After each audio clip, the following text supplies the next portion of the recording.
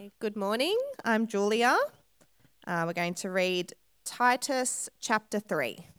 Remind the people to be subject to rulers and authorities, to be obedient, to be ready to do whatever is good, to slander no one, to be peaceable and considerate, and always to be gentle toward everyone. At one time, we too were foolish, disobedient, deceived, and enslaved by all kinds of passions and pleasures. We lived in malice and envy, being hated and hating one another. But when the kindness and love of God, our Saviour, appeared, He saved us, not because of righteous things we had done, but because of His mercy. He saved us through the washing of rebirth and renewal by the Holy Spirit, whom He poured out on us generously through Jesus Christ our Saviour, so that, having been justified by His grace, we might become heirs, having the hope of eternal life. This is a trustworthy saying. And I want you to stress these things, so that those who have trusted in God may be careful to devote themselves to what is good. These things are excellent and profitable for everyone. But avoid foolish controversies and genealogies and arguments and quarrels about the law, because these are unprofitable and useless. Warn a divisive person once, and then warn them a second time. After that, have nothing to do with them. You may be sure that such people are warped and sinful. They are self-condemned. As soon as I send Artemis or Tychicus to you, do your best to come to me at Nicopolis, because I have decided to winter there. Do everything you can to help Zenas the lawyer and Apollos on their way, and see that they have everything they need. Our people must learn to devote themselves to doing what is good, in order to provide for urgent needs and not live unproductive lives. Everyone with me sends you greetings. Greet those who love us in the faith. Grace be with you all. Thanks, Jules. 5 to 8. You're going to head out now with Jordo and learn from the Bible. Be nice to Jordo.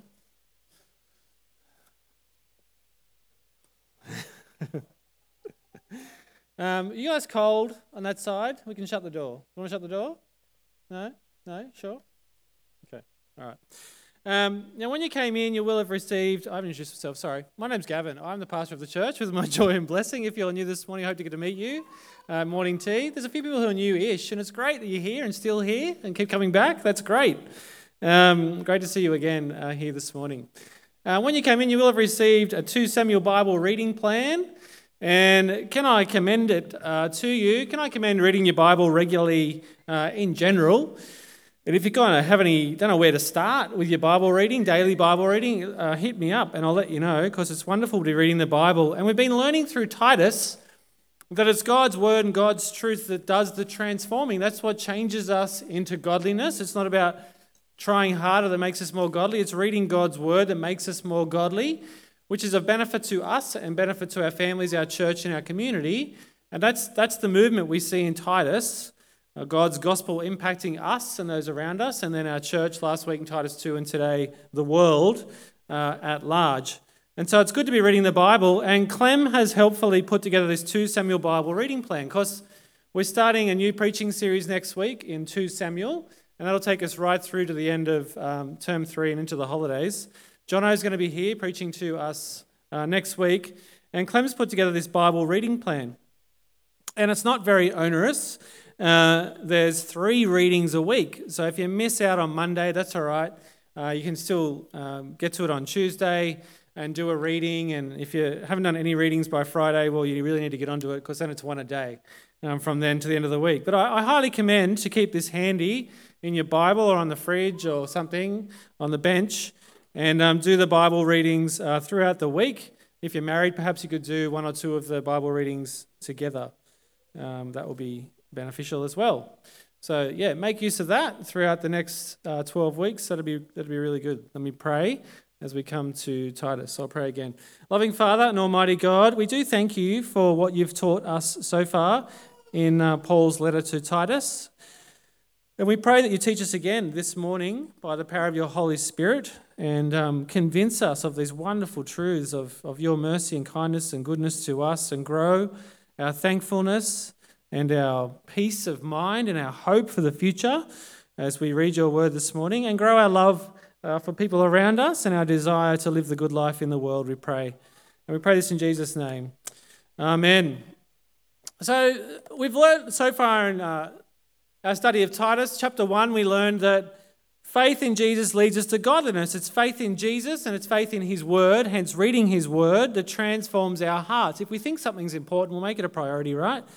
So reading God's word transforms our hearts. It leads us to repentance and faith in Jesus. If you want to, if you're exploring who Jesus is and not yet a Christian, we'll get into his word and hit up a Christian friend to help you get into his word, because that's what will change your heart.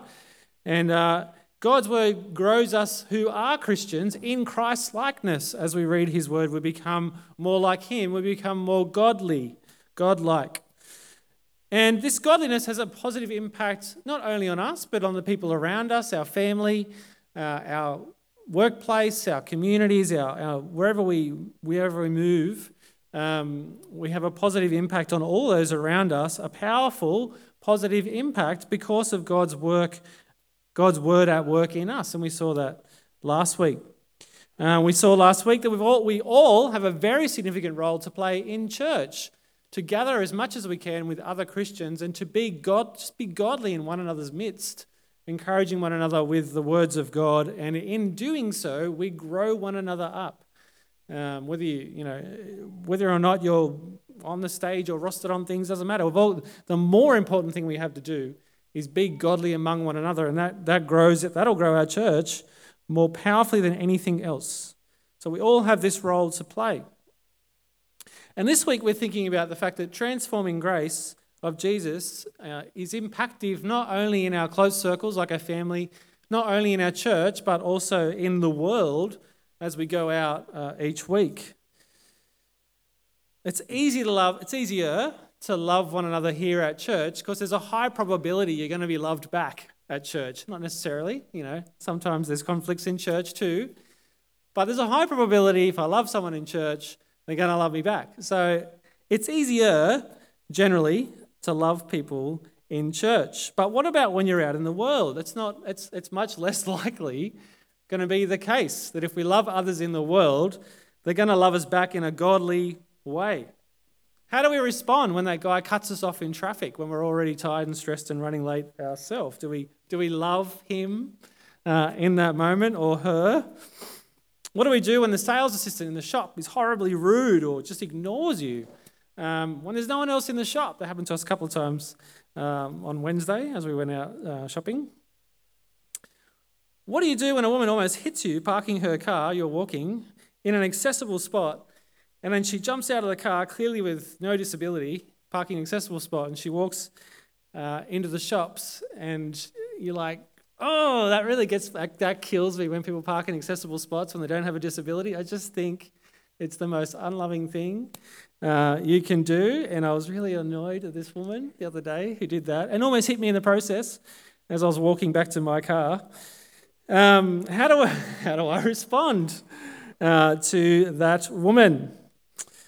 What do we do when we're left out of things because we're a Christian? Maybe work things where we're excluded, maybe family, maybe you're excluded because you're a Christian.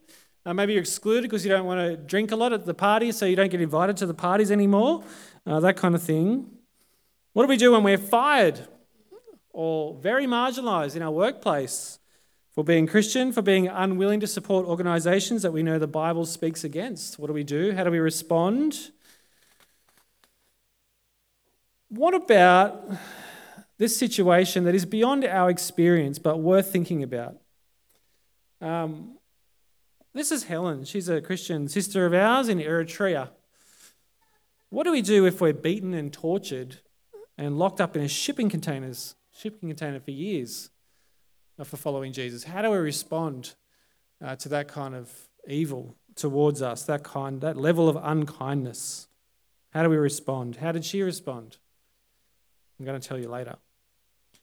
The best place to start to answer the question of how we respond in the world to people who are not loving and not kind to us, the best place to start is with God. The answer to all our questions, the best place to start is with God and with His Word. We're going to skip over verses 1 to 2 for now and go straight to verse 3. We're going to come back to verse 1 and 2 later on. So grab your Bibles. If you close your Bible, open it back up to chapter 3, verse 3. It's good to have your Bible with you. I don't put passages on the screen often. You okay, sweetie? Yep. You all right? Okay, she's fine. Getting something for Lara. So it's good to have your own Bible. And if you don't have a Bible, then does anyone want a Bible? Second chance? Last chance? No? Okay. Cool. So to understand just how amazingly merciful and kind God is, Paul gives us this picture of ourselves in verse 3, and it's not pretty. You noticed how jewelers, when they kind of show you a diamond ring, they put on a black backdrop to kind of, really enhance the ring, so you can really see the ring looks even more magnificent on that black background. Well, to see the goodness and kindness of God the more clearly, we're going to see it against the black backdrop of our own sin and rebellion. So look at verse 3 with me. At one time we too were foolish, disobedient, deceived and enslaved by all kinds of passions and pleasures. We lived in malice and envy, being hated and hating one another. This is a description of people who do not have Jesus as their Lord and Saviour. I'm not saying they do all these things all the time, but this is the character of the worldly person in general. They're foolish in that they don't know the truth that only comes from God. They don't know that He is Lord and King and Saviour and He has a plan for the world. They disobey God in the sense that they don't live His way. They're deceived, thinking that their way is best. They know what's best, not God's way. That's the way in which they're deceived. And as a result of this disobedience and this rebellion against God as Lord and King, they're enslaved by worldliness, by passion, and by pleasure. And this was me up to the age of 22. Enslaved by worldliness, by passion and pleasure. Our culture is exactly this. We crave pleasure. We live for pleasure. We live to maximize personal comfort and pleasure. In the Western world, certainly in this community, that is largely what we're living for, maximizing personal comfort and maximizing pleasure. We act not on reason or truth, but on our own desire and passion. That is the growing rhetoric in our culture, is do what you feel like doing. Do what you feel is best for you. And what you feel is best for you is good, and what I feel is best for me is good, and what he feels is best for him is good, and it's all good as long as it makes you happy and you don't hurt me too much along the way. That's what the world tells us, but our whole world is deceived, as it says here in the passage, because of disobeying God. Our world is deceived. Without Jesus, we're told, we live in malice and envy, wanting what other people have, being unkind to people to get what we want, being hated and hating one another. It's extreme language, but it's true. Spend enough time on social media and you'll see people hating strangers they don't even know. And they're into each other on social media, being hated by others and hating others. The truth is that our active distrust of God and disobedience of God, our active distrust in God leads us to become enslaved, passively enslaved. We choose to disobey God, and as a result, we end up enslaved. We're victims, in a sense. We're trapped. We're stuck. We're enslaved by worldly passions and desires. And we can't get out. We can't just choose and decide to put our trust in God and live the good life that He has for us. We're stuck. when we chose to disobey God. Our active disobedience renders us captives to sin in the world. Does that make sense? So we can't get out. We can't change our mind and say, you know what, I'm going to decide to obey God now because I can see I'm stuck in this. We need a rescuer. And did you notice how many times the word saved was used in verses 4 to 7? It's repeated over and over again. When the kindness and love of God, verse 4, our Saviour appeared, he saved us, not because of righteous things we had done, we can't help ourselves, but because of his mercy, he saved us through the washing of rebirth and renewal by the Holy Spirit, whom he poured out on us generously through Jesus Christ, our Saviour. It takes a team effort, did you notice, to save us? We're pretty well trapped. Father, Son, and Holy Spirit, all at work in order to save you and me from our sin and our enslavement to worldly desire and passion. Why does God save us? Why does he do it? Is it because we're nice people? I think you're nice people, but is that why God decided to save you and save me? Why does he save people who are rebellious against him?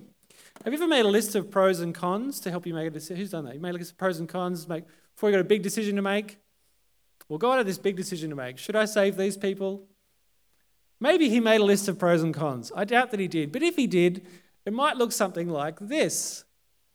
Here's the reasons not to save these people. Let's have a look. They're foolish, they're disobedient, they're deceived, they're enslaved, they're malicious, they're envious, they're hated and hating others. But on the pro side, there's nothing on the pro side. There's nothing about us that makes us worthy of being saved. There's no good in us that God goes, you know what, you're great. I think I'll save you because you're great. We're just this. So why does he save us? Well, because of himself, not because of us, because of his kindness, because of his love, because of his mercy. That's what we've got going for us. What we've got going against us is this, and what we've got going for us, these birds, honestly. What we've got going against us is this, and what we've got going for us is God in his kindness and mercy and love. He saved us not because of anything we did, but because of his loving mercy. He saved us and then cleansed us by the washing of rebirth by the Holy Spirit. That's why we use water in baptism to symbolize the washing of rebirth that happens as a work of the Holy Spirit, a conversion. He cleansed us and rebirthed us spiritually, generously through the Lord Jesus Christ. God's love and mercy and kindness appear to us in the world in the person of Jesus. He came to us in all this stuff. He came to us in his goodness and kindness. And then through faith in his death and resurrection for us, we are given the hope of eternal life. We as Christians, as followers of Jesus, we have every reason to live our lives with great hope no matter what's happening in the world. Fires, floods, pandemics, we still live with great hope because of Jesus. And we have every reason to live with great love for others despite how they might treat us because of God's love poured out to us through Jesus. Because of the washing of the Holy Spirit. We're in him, we're in Christ, we're his people. He has given us every reason to love others irrespective of how they treat us. It's nice in church to love others and be loved back. It is. It's wonderful. But it's not to be expected in the world. It's happened sometimes. Lots of people are great, but it's not to be expected in the world. Now, this is the gospel. This is the good news of great hope for all nations that God holds out for all people in his word, the Bible. So verse 8, this is a trustworthy saying. This gospel is trustworthy. What we've been given in Christ is trustworthy. I feel like we live in an age of increasing untrustworthiness. As community has broken down and individualism reigns and people kind of out for themselves, it's harder and harder and harder to trust. This is trustworthy. And I, Paul, want you, Titus, and us as well, to stress these things, these good truths of the God's word, so that those who have trusted in God may be careful to devote themselves, note the strong language, stress these things so that those who have trusted in God may be careful to devote themselves to doing what is good, no matter what. These things are excellent and profitable for everyone. Profitable for us, profitable for our families, our church, and the world. As we do good, it's profitable for everyone we're in contact with. Stress these things, these truths. Urge people strongly to listen and then to do them. Friends, listen to these truths that we're about to look at in verses 1 to 2 and 9 to 15, and then do them. Devote yourselves to doing what is good. It is excellent and is profitable for everyone. So what are we to do as Christians in the world? Well, let's have a look. It's written down for us. That's helpful. What's it look like to live the good life in the world? Let's head back to verse 1 in our Bibles. Remind the people, remind the people to be subject to rulers and authorities, to be obedient, to be ready to do whatever's good, slander no one, to be peaceable and considerate, always to be gentle toward everyone. That's hard, isn't it? The Roman historian Polybius wrote that the Cretans, the people who Titus was sent to teach the gospel, were constantly involved in insurrections, murders, and wars. They were under the Roman rule at the time, and they were constantly railing against those who had rule over them, constantly trying to throw off the yoke of their leaders through violence. Romans 13, which we looked at last year, teaches us we ought not do that. We don't try to throw off our rulers. Our rulers have been put in place by God, no matter what they're like, and we are to submit to our authorities. Christians submit to the rulers and authorities. They obey them. They do what is good. Now, that's not to say Christian citizens give the state unconditional allegiance. I'm not saying that. Ultimately, we submit to God, and when the law of God and the law of the land collide, our allegiance remains unto God, and we must disobey the law of the land. But for the most part, we submit to our rulers in so much as they call upon us to do whatever it is that doesn't contradict our God-given law. So we don't slander the government, we don't bag them out when we disagree with them, we respect them. We don't speed when we're driving our car, we don't cheat on our taxes, and friends, we don't steal. We don't steal. This is a 7 News article from May last year entitled "Streaming Giants Crack Down on Illegal Password Sharers." Passwords on streaming services may not be shared with individuals beyond your household. I know many of you are doing it, and it's against the law. And we're Christians, so we obey the law. We don't look for ways to cheat the system and dodge the system. We respect and submit to the system, so as long as it doesn't require us to break God's law. It's not Christian generosity to share your password with Aunt Mildred who can't afford it. Pay for her account for her if you want, but don't steal one for her. And if any of you are feeling singled out, believe me when I say I've had this conversation multiple times, very recently, with multiple different people. Sharing your streaming passwords is stealing. Outside of your household, outside of your home. If they don't live with you, they can't have your password. Now, verse 2, just in case you think I'm mistakenly squeaky clean standing over here, and I am when it comes to sharing streaming services password, we get to verse 2 and all of a sudden I'm not squeaky clean anymore at all. Always be gentle toward everyone. Okay, now I'm in trouble. Now let's not have a show of hands from the congregation of people who I've been harsh to at some point over the last number of years. There are many on the list, sadly, and I'm not proud of that. I can be harsh at times. And this is a real rebuke and challenge to me. Be gentle toward everyone all the time, Gavin, and everyone. Not just sometimes, not just when you've had a good sleep the night before, not just when things are going well for you. Always be gentle toward everyone. Toward everyone. Toward everyone.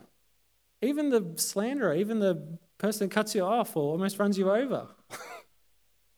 Always be gentle towards everyone. Don't slander anyone. Be peaceable. Always be gentle. If there was a report card for me, the teacher would definitely say there's room for improvement here for Gavin in terms of being gentle with everyone all the time. Now, if anyone knows Jono, many of you know Jono, he's going to preach here next week.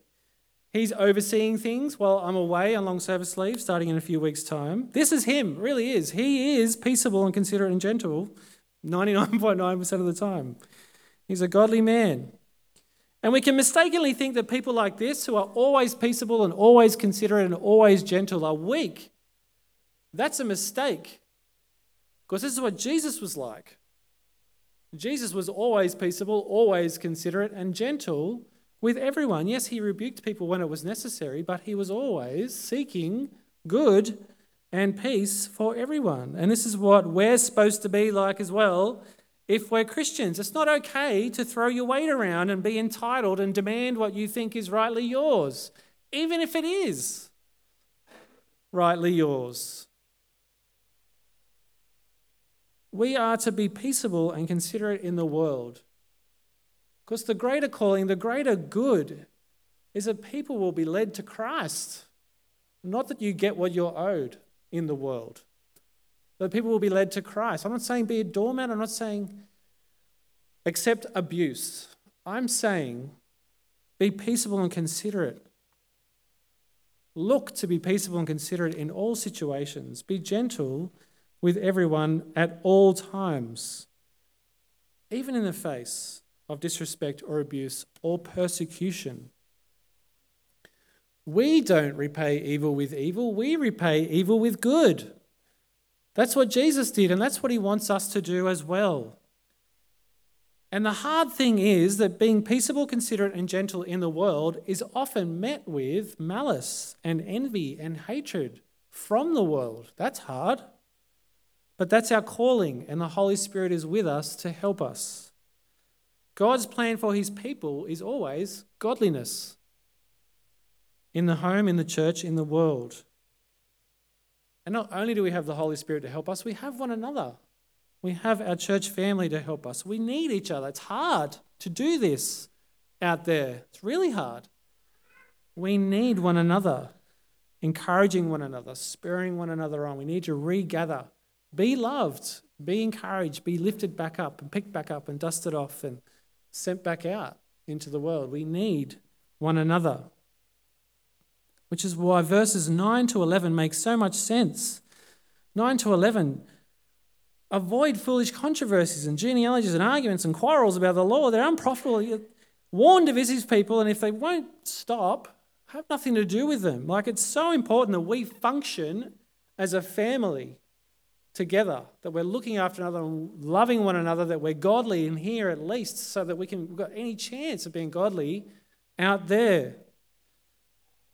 If we don't want to quarrel and argue and engage in foolish divisions in here, it's good to have disagreements and nut things out together in love and work out what's the best way forward. We did that yesterday. We had some disagreements in our leadership team conference, and what about this, what about that? I don't think that's right, I don't think that's right. And we nutted it out together, and that's good.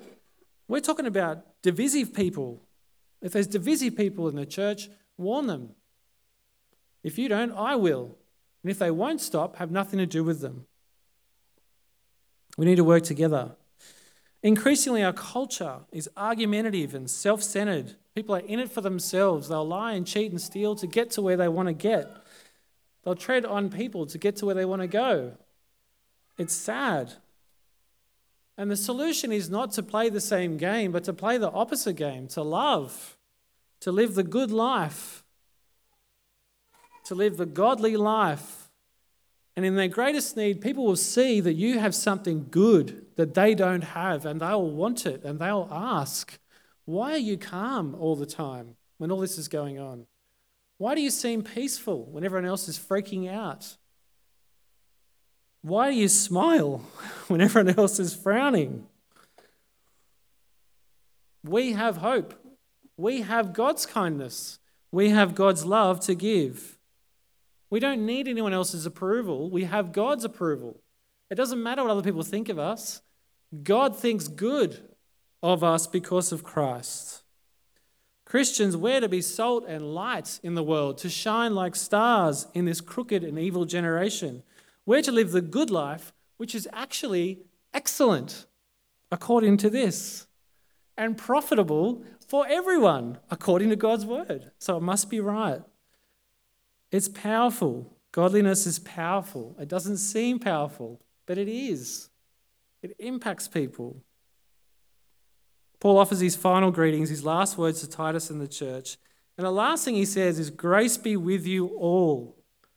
This instruction is not just for Titus. It's not just for the elders of the church. This is for everyone. It's for all of us. So what do these things mean for us today? Well, firstly, you are dearly loved by God. God's love is abundant, merciful. It's undeserved, but we have it. And in abundance. Remember when Jesus turned water into wine? It was the very best wine, and there was hundreds of litres of it.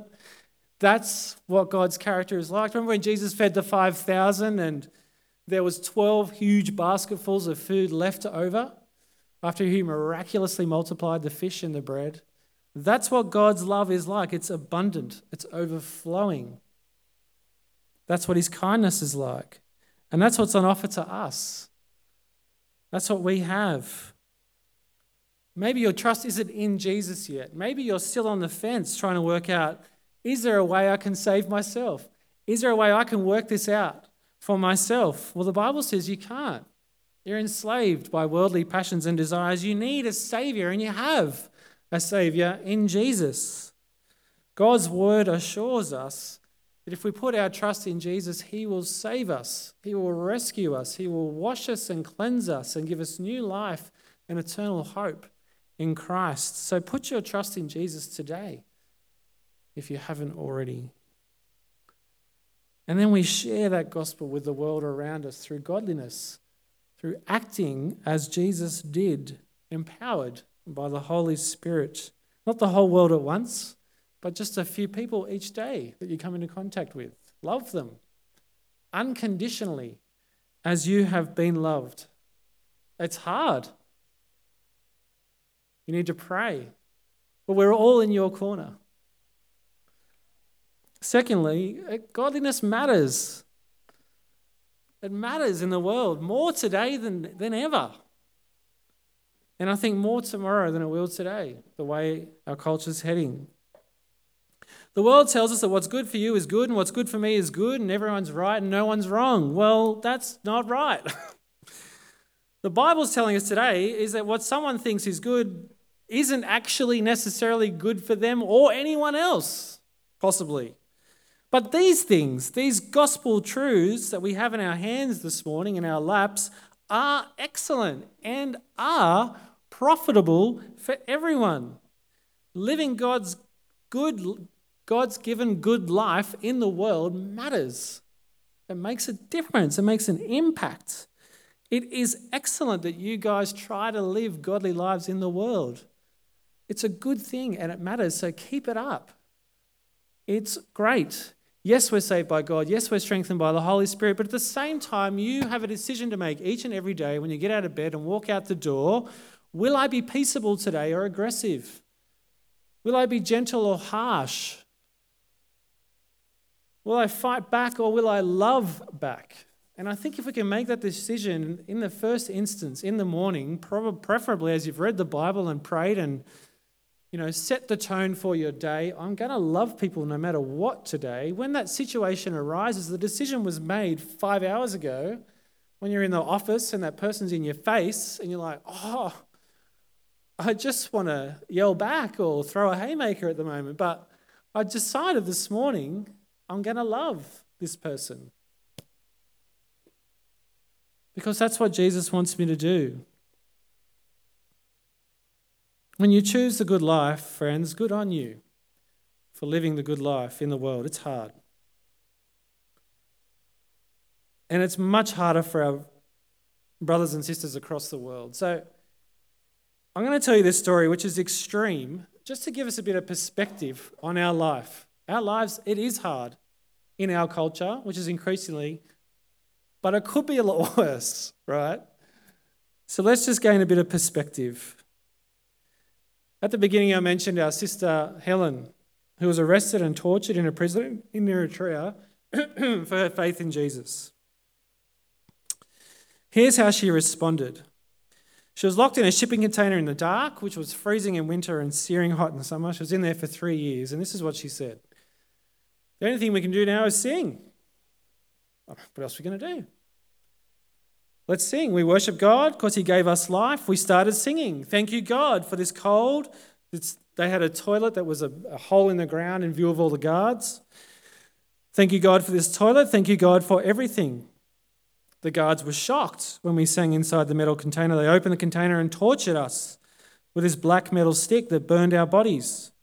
She continued to evangelize the guards and share God's word with them. They tortured her all the more. And this is what she said.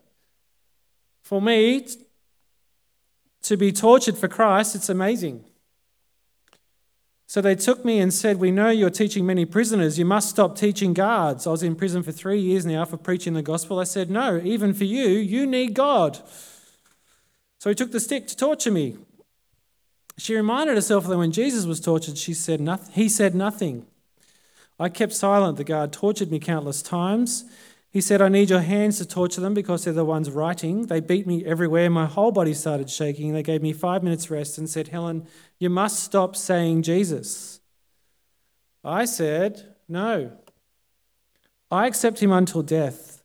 I said, I cannot stop saying Jesus. He is my life. My body was red and blue. The guard was the one exhausted. He said, Helen, what do you think? I said, you're doing your job and I'm doing my Father's job. I couldn't stand, and I was taken to the container again. Later, she was released. She was hospitalised and made a full recovery and was reunited with her daughter. You're doing your job. I'm doing my Father's job.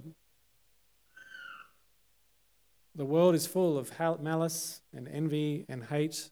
And when we're confronted with malice and envy and hate, we're confronted with a person who's enslaved by worldly passions and desires, and they're just doing their job.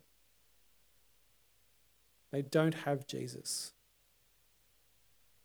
And we need to do our Father's job, which is to love them like Christ.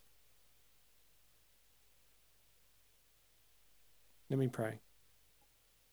Loving Father and Almighty God, we thank you for your immense goodness to us and kindness and mercy and love. We thank you for saving us. We thank you for Jesus, for the Holy Spirit, for hope, for peace in our hearts. We thank you for one another, to encourage one another, to keep living the way you want us to keep living good lives, godly lives, to be ready to share the gospel whenever we get a chance. Strengthen us by your Holy Spirit for those moments when we're confronted, when we're treated poorly, when we're persecuted perhaps for our faith. And we'll be ready like Helen to just keep doing the good work which you've given us to do, no matter what. Use us, we pray, in our godliness that you've blessed us with, to bring people to saving faith.